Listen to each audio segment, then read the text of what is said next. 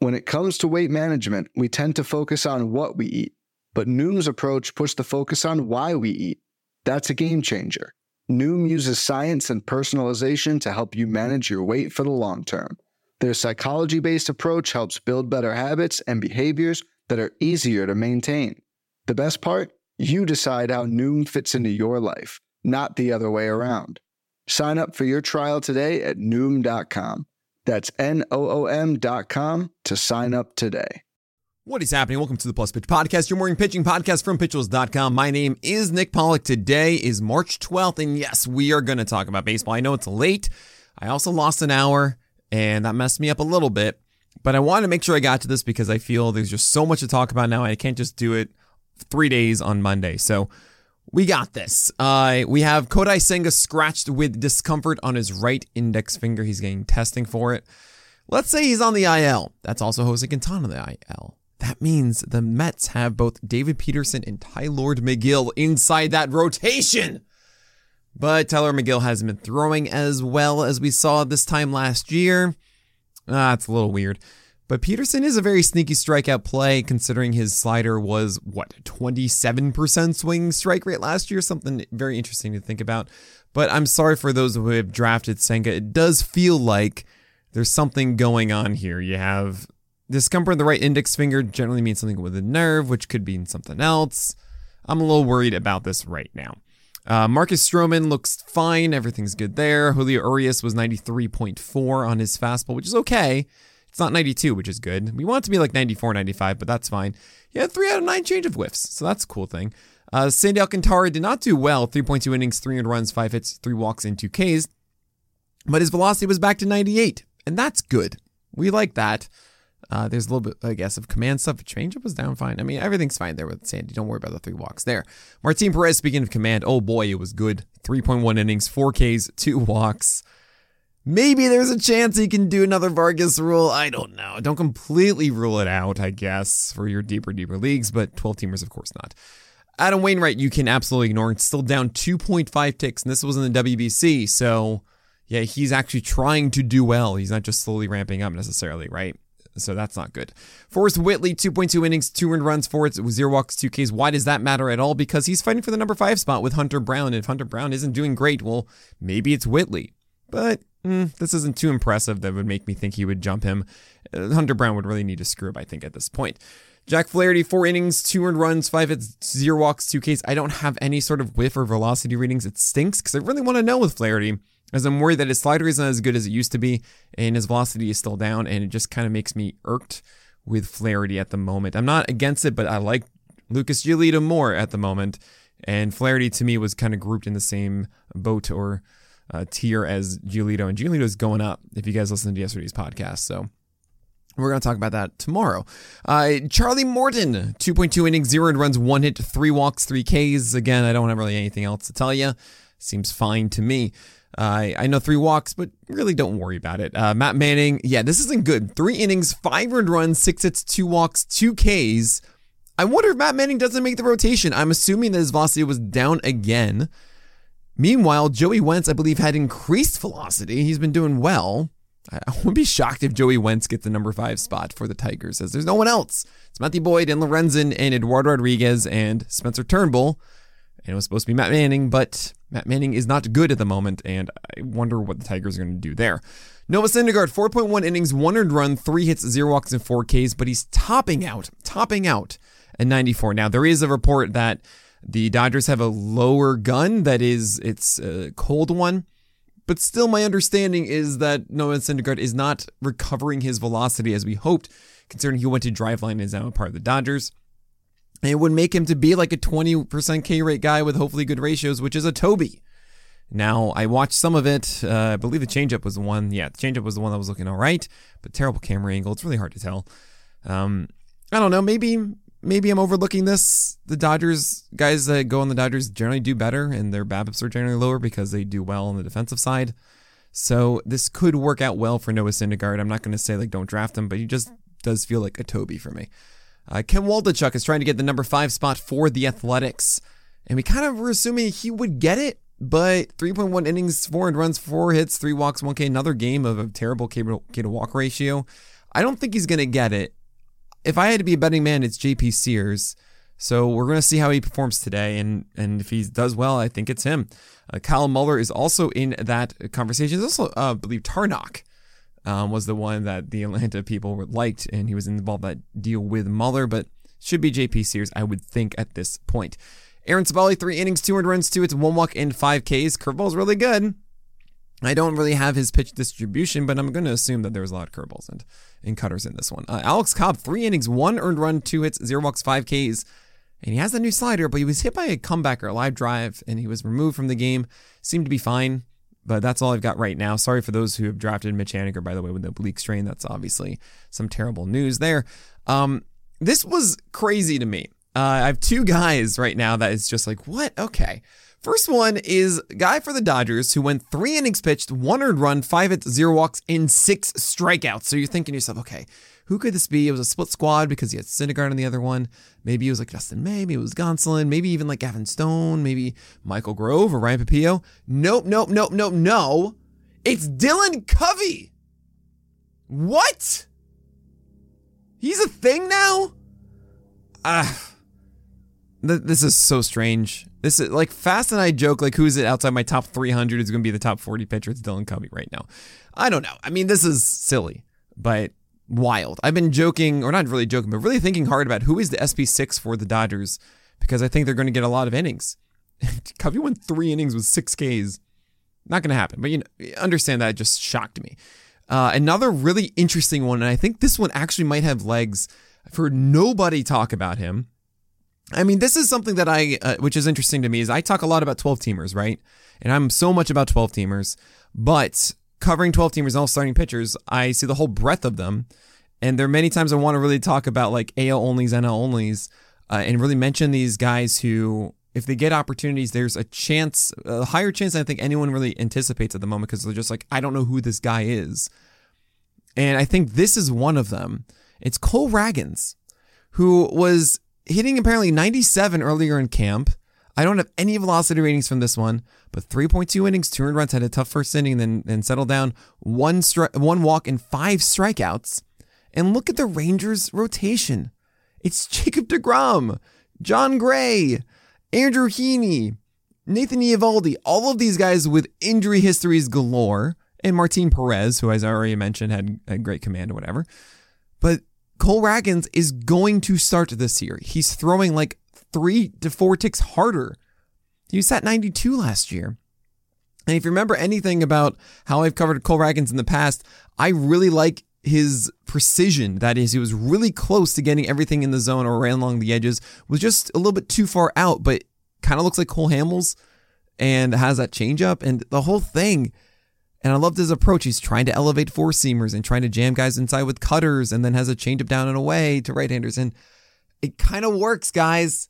So Cole Ragans, that is a name I feel you're going to hear later on this year. Now, is it good for 12-teamers? Probably not. Like, very likely not. If you're in a best ball of some kind and you're like, it's the 50th round, give me somebody, Cole Ragans is the one that I'm going to go for. It's crazy, I know, but it's just... this is what I see. Okay, there are a lot of guys I actually haven't covered yet. I think I've gotten me through half of them, and we're going to talk about all of those after this break. Fads come and go, and nowhere more than in the world of weight loss. That's why Noom has created weight management programs that are made to last. Noom uses science and personalization so you can manage your weight for the long term. Their psychology-based approach helps you build better habits and behaviors that are easier to maintain. And they help you understand the science behind your eating choices and why you have those cravings. Noom's personalized courses are easy to follow and will help grow your confidence with tools you can put into practice on day one. The best part? You decide how Noom fits into your life, not the other way around.